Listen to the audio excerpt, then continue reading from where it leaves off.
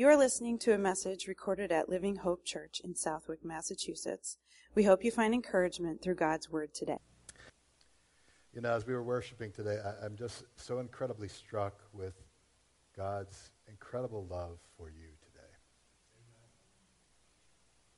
That God doesn't want you to go to church and be part of a church because that's what you're supposed to do, or because you have nothing better to do on a Sunday morning. He wants you to come to church, to be in fellowship with him, to learn of him, and to be able to explore the depths of his love for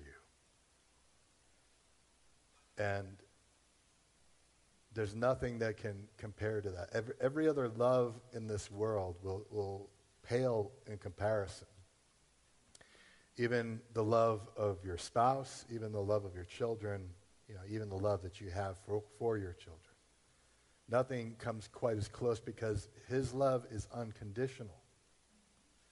And it cannot be changed by anything we do. It cannot be altered by anything that we do. His love is constant, the same, unchanging. And if you're here today, I just really feel like God wants you to know that. Yes, there's other things. Yes, we'd love you to come to Easter. Yes, there's other things going on. But more than anything else, if you leave today without anything else in your head, know this, is that God's great and incredible love for you is unchanging.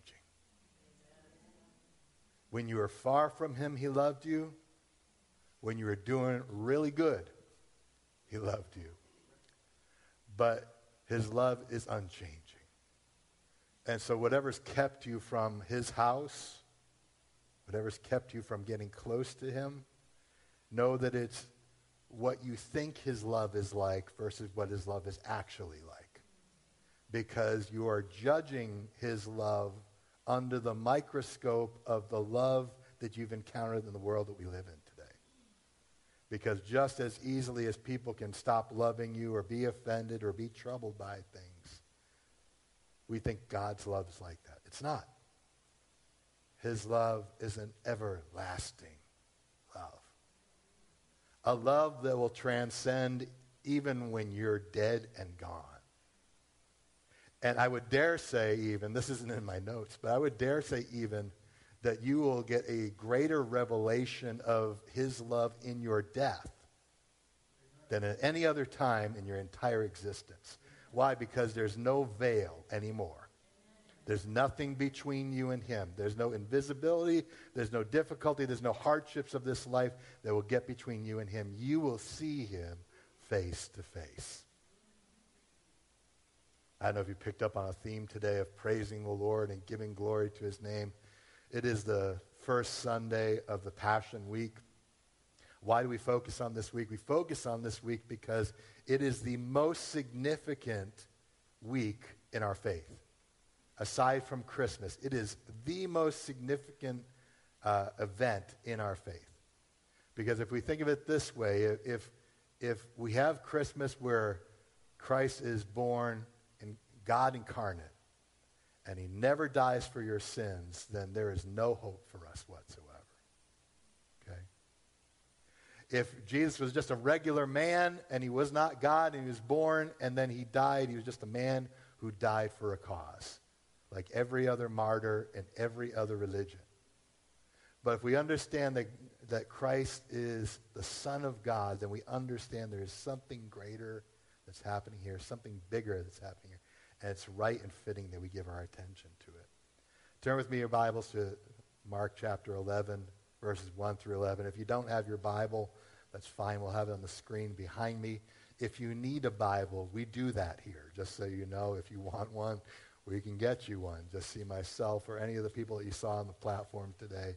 They would be more than happy to get you a Bible. But today is Palm Sunday. We're going to take a look at a familiar story, and maybe it's familiar to you. Maybe it isn't familiar to you. Maybe you've never been in church, and this is the first time you're hearing about that. If so, that's a great thing. But if you're a long-time Christian, you've heard the story time and time again, we're going to look at it again because we need to be reminded of it. Let's take a look at Mark chapter 11, verse 1. It says, "Now when Jesus drew near to Jerusalem, to Bethphage and Bethany, At the Mount of Olives, Jesus sent 2 of his disciples and said to them, "Go into the village in front of you, and immediately as you enter into it, you'll find a colt tied on which no one has ever sat. Untie it and bring it. And if anyone says to you, 'Why are you doing this?' say, 'The Lord has need of it, and will send it back here immediately.'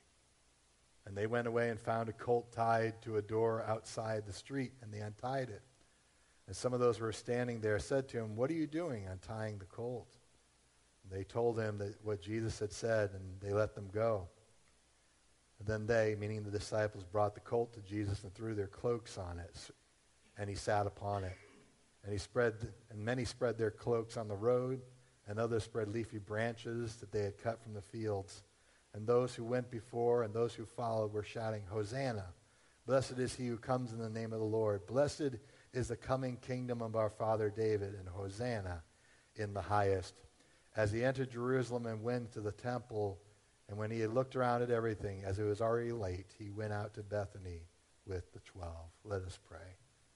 Heavenly Father, we just pray today that by your Holy Spirit, you would give us eyes to see, ears to hear, and a heart to respond to the truth of your word. Give us a revelation of yourself that we might see the living Jesus face to face here in this service, we pray. In Jesus' name, amen. Jesus is coming from Jericho to Jerusalem. Jerusalem is the place where the Passover takes place. It's the place where every Jew would travel at least 3 times a year to honor God with these 3 important feasts. And so his disciples and he are traveling from Jericho to Jerusalem. It's about a 17-mile trip. Along the way, they stop in Bethany, and they stop in Bethany because that's where Mary and Martha's house was. Mary and Martha's house was a base of operations for Jesus and his disciples. It would be a resting place, a place where they would regroup, a place where they would be fed, and he would stay there with them. While in Bethany at Mary and Martha's house, he says to his disciples, "Go on ahead to Bethpage," which is called which means House of Olives. Go to the next town, and I want you to go, and there's a colt that's tied up there, one that's never been ridden, one that's never had anyone ride upon it, and I want you to untie it and bring it to me. And they do that, and they bring it back to Bethany. And on the way from Bethany to Jerusalem, it's only a couple miles in that distance, but it's a downward hill terrain. So it's going down from the Mount of Olives down into Jerusalem. And it's said that this journey from Bethpage to Jerusalem's eastern gate is one of the most scenic views of the city of Jerusalem that you will ever see. And so Jesus and his disciples are together. He is riding on this donkey, and he is traveling down to Jerusalem, and he enters what many believe through the eastern gate, which has its own messianic significance. But one might ask the question, why, of all things, he chose to ride on, did he choose to ride on a donkey? Some of you might own a donkey. Some of you might have been around a donkey. There couldn't be a more stubborn, slow, or difficult animal. It's not the most efficient form of transportation. Why is Jesus riding on a donkey? Well, there's a couple of reasons for this. And you should know that anything that Jesus does in the scriptures are not accidental or coincidental, but very intentional to communicate a certain idea or a certain visual. I don't know if you knew this or not, but in Jewish law, God forbid the people of Israel to own horses. And the horse owners in our congregation are saying, how could he do that? But he forbid them to own horses. It's in the Mosaic law. Deuteronomy 17:16 talks about it. And you might think to yourself, well, why did he do that? And the answer to this is that any credit that the Hebrews would have for victory in battle would not be because of the technology of their time. No horses, no chariots. There's no donkeys pulling chariots. I'll tell you that much right now. But it put the Hebrews at a significant disadvantage to the rest of the then known world. And God said, I don't want you to be able to claim victory by the strength of the horse or the rider. I want you to be able to say our victory because of the Lord. So Jesus is riding on a donkey, not a horse. When a king rode on a horse, it was a sign that he came to make war and not peace. But if a king was riding a donkey, it meant to the residents of that city that he had come to make peace. Which is ironic because when those who are gathered around Jesus are praising him and celebrating, what they are thinking in that moment is that Jesus has come to overthrow the Roman oppressors. He has come to do battle. He has come to set himself up as king. He has come to win a victory over the Romans. But if they were careful to observe what he was riding, they would know that he came in peace and not in war. When a person was to be coronated as king, a person would often ride the previous king's donkey to the ceremony. When King David chose Solomon as his successor, it says that King David put Solomon on his own donkey and had him ride through the streets and ride to the ceremony, which he would be anointed king in 1 Kings 1:38. And he had him ride through the streets of Gihon, and then the priest anointed Solomon as king. And there's also a messianic prophecy, which you see quoted in some of the other Gospels that is here as well. It's from Zechariah 9, verses 9 and 10. The imagery that is here is meant to convey a certain message. It says in Zechariah 9 and 10, it says, "Rejoice greatly, O daughter of Zion. Shout aloud, O daughter of Jerusalem. Behold, your king is coming to you. Righteous and having salvation is he, humble and mounted on a donkey, on a colt, the foal of a donkey. And I will cut off the chariot from Ephraim and the war horse from Jerusalem.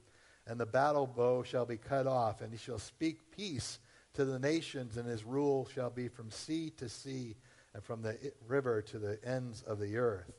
So why a donkey? Because so that everyone would know what Jesus meant by his arrival. Jesus came riding on a donkey, a sign of the Messiah and the King. And believe me, the people noticed it. And this was intentional on Jesus' part. Jesus didn't happen to be just riding a donkey going to Jerusalem. He knew that this imagery would stir up the people. It would create two reactions. It would create reactions among the people to celebrate, and it would create a reaction among the religious leaders and Pharisees who considered him a false teacher, and it would motivate them and anger them. And he knew that, and that's why he did it. The triumphal entry demonstrates the king is coming, and the king is indeed coming whether you are ready for him or not. He was here. He created quite a stir. He arrives on a donkey, his followers with him, and a large crowd begins to follow him and gather around him. What can we learn from the triumphal entry? 3 things. I promise I will be brief. And some of you are saying, yeah, right. That's why the clock's on the back wall. 3 things we can learn. 3 lessons that we can gather from the triumphal entry. Number 1, when the king comes, make way for him. When the king comes, make way for him. The king was coming. The imagery was clear. Jesus came with a messianic visual coming into the city of Jerusalem, and people began to gather. People began to part ways. They began to dedicate the street to him so that he would make his way through the street.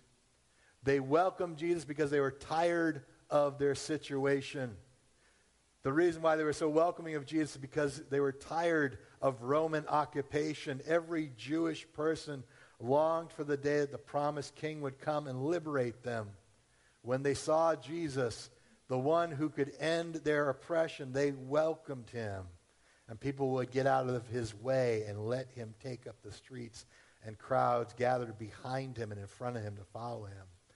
I want you to know something today. When you're sick of the way things are, and sometimes in life, that's exactly what happens. You're sick of the way things are.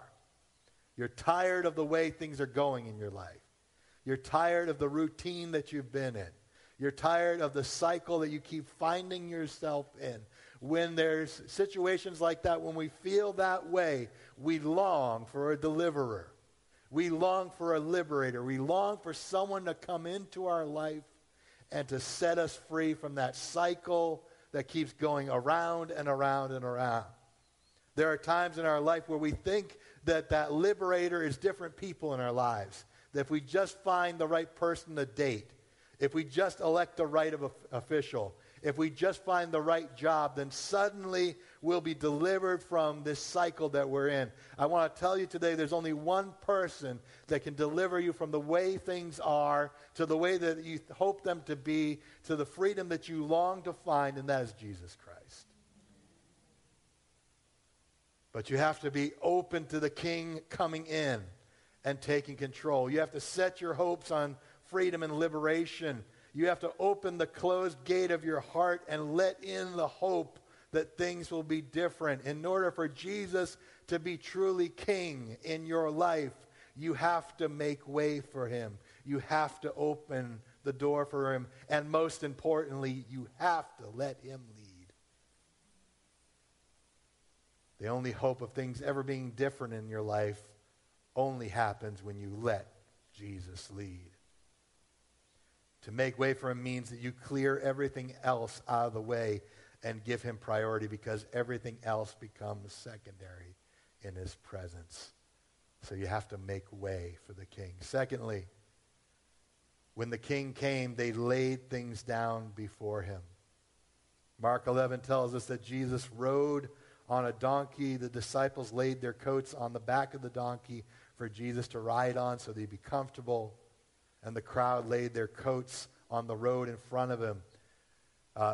It says they cut down branches. Even the Gospel of John says they cut down palm branches and laid them on the street for him to ride over. And this created kind of a red carpet for Jesus. You know, we think of the Oscars, or we think of the award shows, and they roll out the fancy carpet for the VIPs that come through. And these people said, you know, we're going to lay out a welcome mat for Jesus to come on. And this mixture of coats and branches paved the way for King Jesus.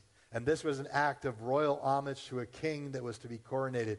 In the Old Testament, when Jehu was anointed king, they spread their garments over the steps for him to stand on before he was anointed with oil and signified as the king. 2 Kings 9:13 tells us that. It's meant that the king was too good for the ground that was laid before him. And in Jesus' case, people were giving him the royal treatment by laying things down before him. Those who didn't have garments to lay down found something else to put before him. What they were doing is they were acknowledging Jesus as king, and it was a way to honor him in a very special way. Notice that it wasn't a red carpet.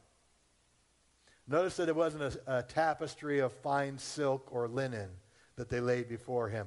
Notice that whatever they had, they laid before him to honor Jesus and say, we recognize you, Jesus, as king.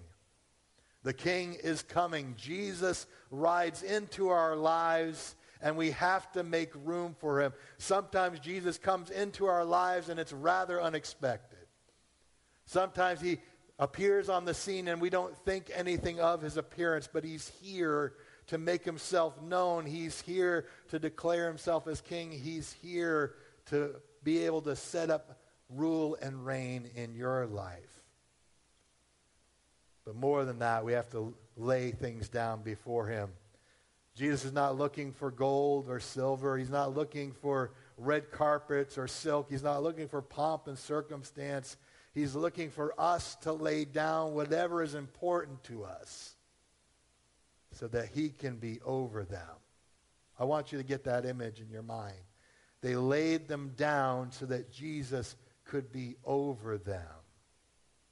To acknowledge Jesus as king means that you willingly give up the one who you willingly give up being the one who is always in control.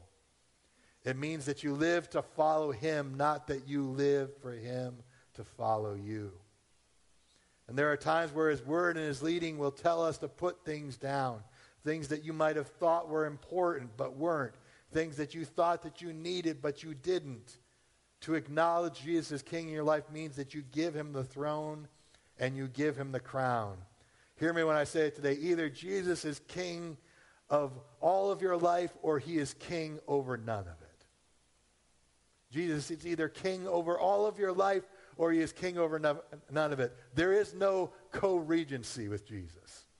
There is no I'm in charge and he's in charge. To acknowledge Jesus as king means that, Lord, I choose to give you and lay everything down before you and to have you rule and reign and guide and direct my life, and I will follow it as a subject follows a king, as a devoted follower follows a master. That's the relationship that we're looking for. There are no two kingdoms in our life. There is only one. It is either our kingdom or it's his kingdom. And we must choose to follow after him. Part of the reason why the world has such a hard time acknowledging and living and submitting to Jesus, it means that we have to give up being king over our kingdom. And sometimes that's hard to do. Sometimes it's hard to imagine giving up what we own, what we like, what we want to do in order to have someone else lead the way. But that's how it has to be, because either he's king over everything or he's king over nothing. We need to have him be the person in charge and the one who makes decisions and the one who is really in charge. As Christians, we must give over our rule and our life to Jesus. How do we live that out? What does that look like? That means knowing his words, following his teaching, and living according to his truth. In this way, we show that he is in charge and we are not. Thirdly and finally, I told you we're there already. Isn't that great? We're there. We're on the third point. We're almost done. Thirdly, when the king comes, they gave him the highest praise. Verse 9 and 10. And those who went before and those who followed were shouting, Hosanna, blessed is he who comes in the name of the Lord. Blessed is the coming kingdom of our father David, and Hosanna in the highest. Those who were in the streets began to rejoice and praise. Three things they said. They said, Hosanna, blessed is he who comes in the name of the Lord. And the word Hosanna literally means, O Lord, save us. O Lord, liberate us. O Lord, set us free. Blessed is the liberator that comes to set us free. The people were rejoicing because they looked at Jesus as God's deliverer, not from sin, though, but from the oppression of Rome. Secondly, they said, Blessed is the coming kingdom of our father David. They believed and declared that God was going to restore the kingdom of Israel today. They truly believed that.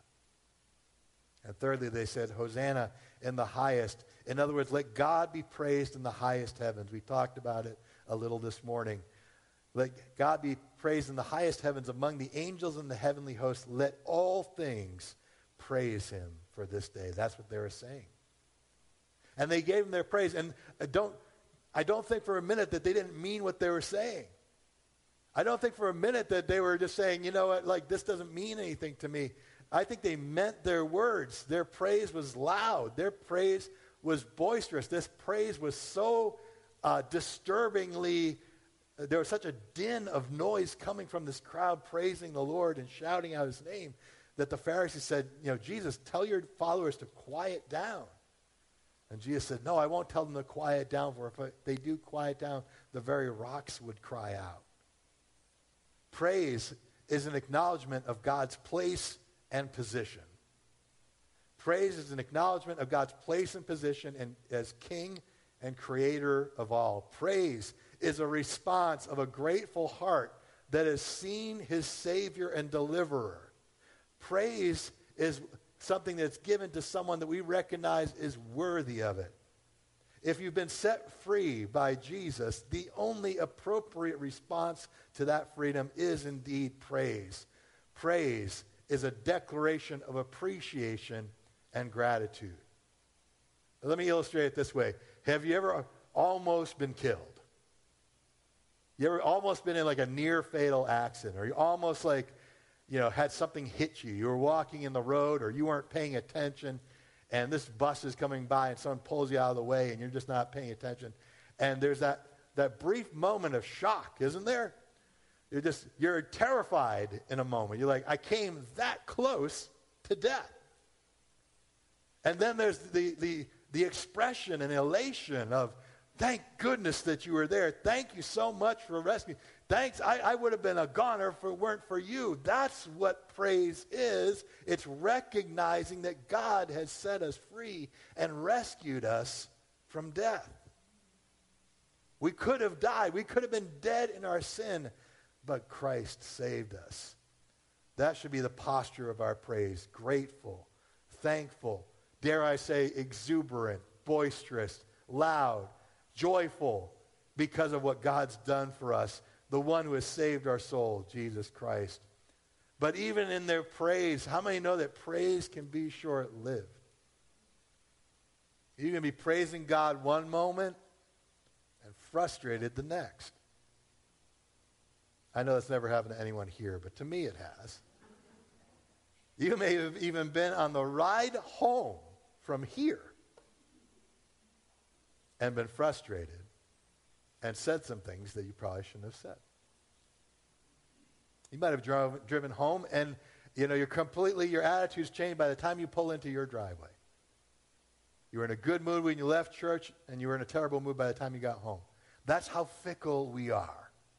That's how easily our demeanor changes. That's how easily our attitude changes, because we are so driven by the world that we live in. Their praise was short-lived. Their praise was fickle. They were praising Jesus because they wanted something from him. They only praised Jesus because they thought he was their hope to overthrow Rome.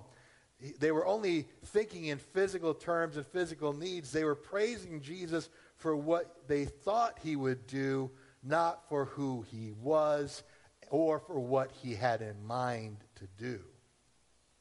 That's the difference. There's the difference. Praising God for what we can get out of him is a pagan practice. It's what the people did when they offered offerings to idols. They said, if I just worship God in the temple, if I just burn incense before him, if I just bring my sacrifice before him in praise, I can manipulate God into doing what I want. They figured if they did the right things, if they said the right words, they spoke the right incantations, their God would do what they wanted. God of the universe, the God that we serve, is not like that. He is incredibly mindful of us, our surroundings, and all that we are. He sees us at all times, in all places, in our good and in our bad. May the Lord have mercy on all of us. He sees us all the time. More than your wife, more than your husband, more than your kids, more than your infant son or daughter. They see you all the time. But God sees you even more than that. We praise God not for what we can get out of him. And I pray that we get a hold of this. Don't praise God for what you can get out of him. Because if we do, we're no different than the people who laid palms down before him on Palm Sunday. I praise him because I want something out of him. I praise him because I have an agenda. I praise him because there's something I want that man on the donkey to do for me. And when he didn't do it, that's when they changed on him. Hear me when I say we praise God not for what he can do for us, but for who he is. We praise God for who he is, not for what he can do for us. Their praise was fickle and insincere. How do we know that? Because many of the crowd that praised him on Sunday shouted out to crucify him on Friday. All because Jesus wasn't what they wanted him to be. I wonder if I can pause on this for a minute and speak to you. Maybe you're here today, and the reason why you don't pray to him anymore, and the reason why you don't praise him, and the reason why you don't serve him, is because there was a point in time in your life where you wanted him to do something for you, and you were incredibly sincere. You meant that prayer. You meant that praise. You meant every word of it, and he didn't do it. And because of that, you have not prayed to him. And you have not praised him. And you've not served him, and you've not come to worship him. If you're here today, whether you're watching online or you're here in this place today, know today God is calling you back to him. He wants you to know who he is and to praise him for who he is, not what he'll do for you. What kind of friendship is that? If I'm friends with Art only because of what he can give me, what kind of friendship is that? I'm only friends with Dan because he works in the sound booth, and that's the only reason why. How cheap and fickle and shallow is my friendship with these people? We wouldn't think of that for anyone else, but sometimes we treat God that way. God, do what I want, and if you don't do what I want, you're not God. I got news for you. He's still God, whether he does what you want or not. You know who's God in that conversation? You. God, you didn't do what I told you to do. You didn't do what I asked you to do. What we're saying is, God, you didn't do my bidding, my will, my desires. They changed. In a week's time, in literally less than a week, they went from being people who are praising him and proclaiming him deliverer and the Son of God and the Son of David. And they went to be the ones that were crying out for and being people that were condoning his death and crucifixion on a cross. They turned quickly on Jesus. They went from loving him on Sunday to not wanting anything to do with him by Friday. Oh, church, we can say that we love Jesus on Sunday, but oh, please don't forsake him by Friday. Don't forsake him just because it's the weekend. Don't forsake him because it's just time to go out with your friends. We can't only serve him when his purposes serve us. We must get a revelation of who he is and praise him not for what he can give to us, but because of who he is. The scriptures tell us the titles of Jesus. He is the King of Kings. In other words, he is the king above every other king and every other authority on this earth, that no other authority is higher than him, and every king, ruler, president, and prime minister will bow their knee before him. He is the Lord of Lords. There is no title that is higher than him. There's no greater authority than he. The book of Revelation, chapter 7, verse 2, declares that all blessing, all glory, wisdom, thanksgiving, honor, power, and might be to our God forever and ever. Amen. He is given those praises because of who he is. He is worthy of our highest praise, whether we feel him or not, whether he's answered our prayers or not, whether he does what we want him to do or not. He is and always was the creator, the God of the universe. Everything that's before us is because of him, because he created it. For that alone he deserves praise.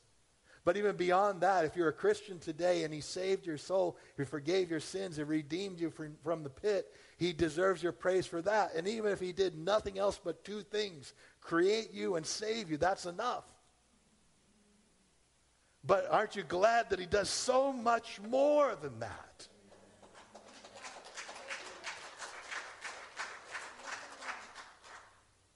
So what is the lesson from Palm Sunday? What is the lesson from the triumphal entry?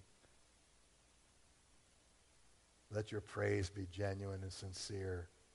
Praise him not with just your words, but your life. The king is coming. Notice this is a picture here. We see the king is coming into Jerusalem. And usually a king comes with a triumphal procession after he's won victory.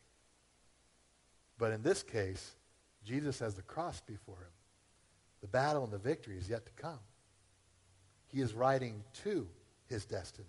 He is riding to his death. And the battle is before him. And yes, he will win the victory over the grave on the third day. But there is another coming.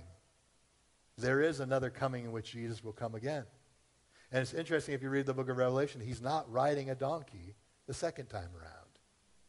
He is riding a white horse. And his garments are red, signifying his redeeming blood. And he has a sword with him. And he's come to conquer and bring victory and to restore justice to the world and to right every wrong. We see two pictures. We see Jesus riding in peace in his first coming, and then we see Jesus riding to war in his second coming. The question is, are we ready for the coming of that king? Are we ready for his arrival? Because his coming will come soon. But are we ready for him right now? And the way that you're ready for him is you say, God, I acknowledge you. Jesus, I give you a place in my life. I make way for you in my life. so that you would be king and rule over all.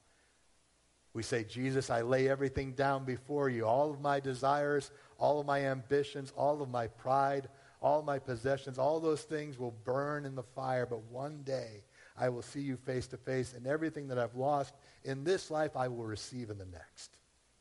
And because of that, Lord, I lay these things down before you. What is God asking you to lay down before him today? What is he asking you to lay down that you don't need anymore? And what is he asking you to lay down so that he can be over it and you can let it go? So that you don't have to be worried about it or fearful about it or stressed about it anymore, that he's over it because he's ruling and he's reigning and he's coming through as king. And you're recognizing he's the king. I'm not. My problems are no longer my problems anymore. They're his. He's worthy of our praise. Not just the things we say on Sunday. Not just the things that we say in conversation. Oh, God is good all the time. All the time God is good. And meanwhile, we don't believe it when we get home. And we don't believe it when we're going through difficulty. God has called us to give him sincere and genuine praise. It's the only thing he doesn't already possess. Think about it. Everything in this world belongs to him at a moment's notice. It is his. He can claim it as his own. But the only thing that we can give him that he does not possess himself is our praise. And we can give him honor and glory and glorify him for who he is. God wants us to have sincere faith as we go into Easter. It's not just a time where we celebrate and we just have a good time, we invite people over, but it's something that we look at and we go, this is sacred, this is solemn, and God, I'm going to honor you not just on Palm Sunday, not just on Easter Sunday, but every day of my life. I didn't mention this at the beginning of my message, but it seems like a good place to mention it now. So going into this week, I want you to really let this be a time in which you grow closer to God. A time in which we deny ourselves and we say, Lord, I want you to be first.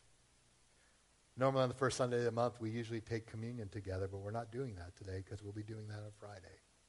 Good Friday is when we celebrate the Last Supper and the death of Jesus. So we invite you to join us for that service on Friday at 7.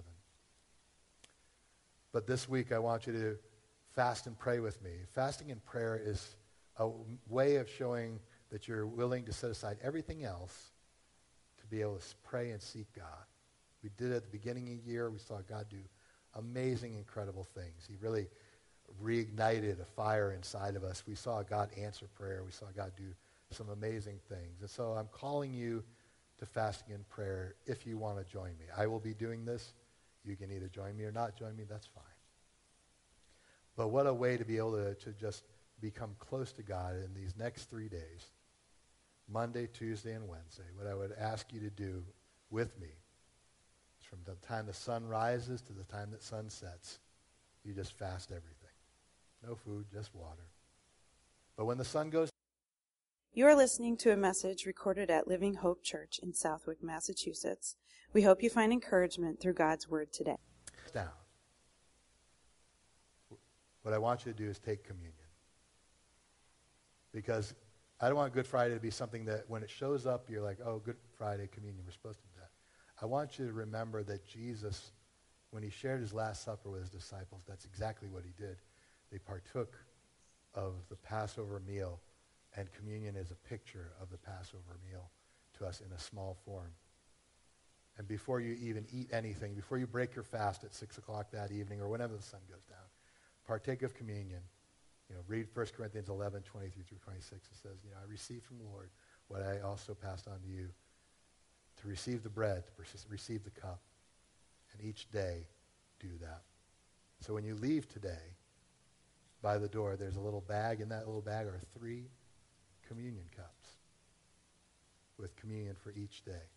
If you want to join me and participate and fast together as we really devote ourselves to the Lord and as we really focus on him during Easter week, then I encourage you to take one of those with you and join me during those times. I'll be sending a verse each day to kind of let you know where Jesus would be on his journey to the cross and the empty tomb. So there'll be a focus for each day of the week.